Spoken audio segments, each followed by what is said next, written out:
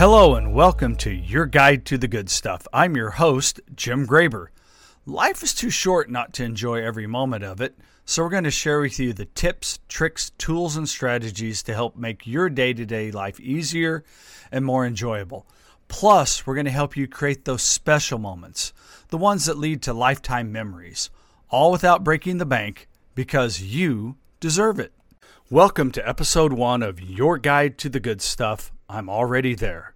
It's at a moment like this I'm reminded of a scene from one of my favorite movies, The Princess Bride, where we find Inigo Montoya inebriated in a hut in the Thieves' Forest, and he says, "I'm waiting for you, Vicini. You told me to go back to the beginning, so I have.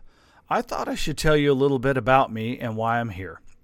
I grew up the oldest of 7 kids, not exactly poor, but not rich either. And I used to tease people about how we would eat hot dog soup. My parents would bring home a couple packages of hot dogs, put them in boiling water, and when the hot dogs were done, they would strain the water off into bowls for us to eat.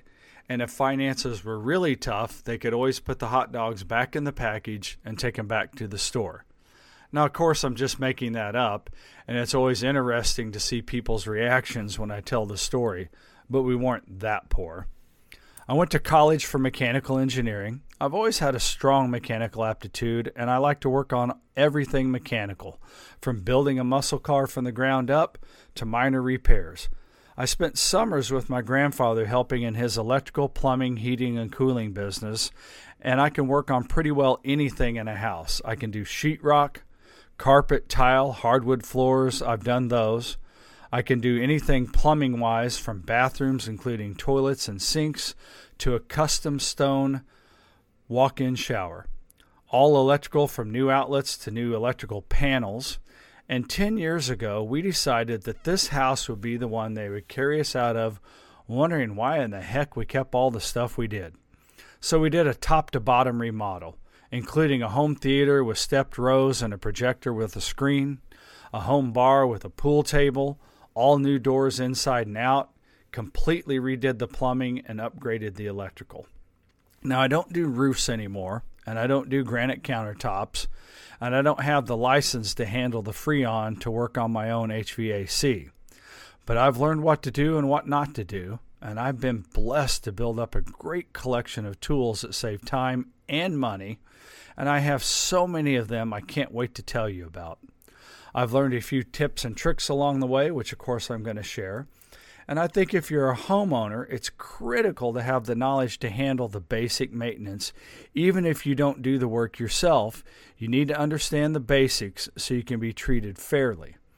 I routinely help my kids with stuff on their houses now, and my youngest son has a rental that the tenants called one day and said an outlet had stopped working that ran their freezer. We were both an hour away from the property, and so the fastest fix he could execute was to call an electrical repair company. They wanted to charge him $450 to change out a basic 110-volt outlet that by itself cost around $5. He knew better, paid them the $100 service call, and the technician put the outlet back in. Turns out it was a loose wire. After he left, it worked fine. It would have been a simple job, though, to replace the outlet.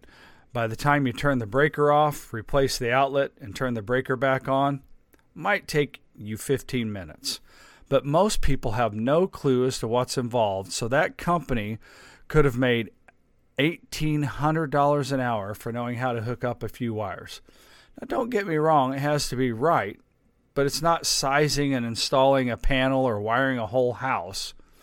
And like I said, you may not want to do much DIY, but you better have a sense of what the job entails, and I'm going to help you with that in future episodes.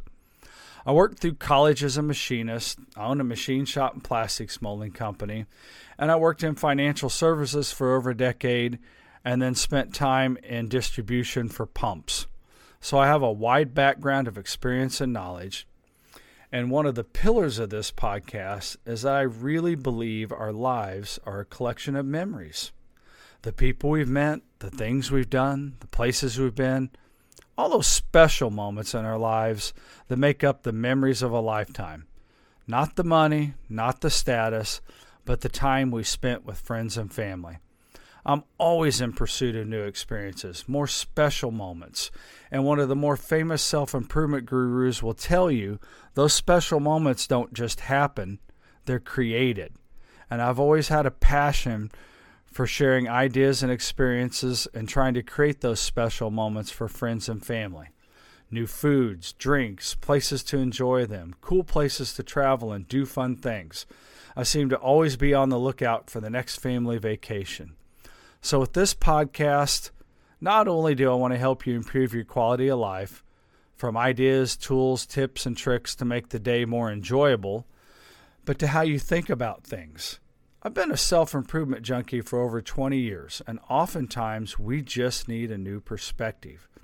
I'm a strong advocate of constant learning and not the classroom cram for a test style either. A former mentor of mine said you're green and growing or ripe and rotting, meaning you're always learning and exploring, or in short, declining.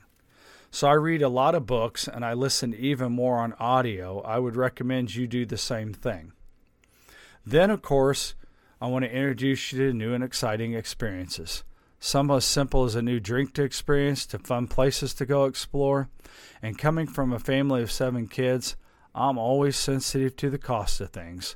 So we're not going to be looking at private jets and mega yachts, but we're also not going to be digging through the thrift store. Time is one resource you can't create more of. Cheap is cheap, which is not to be confused with value.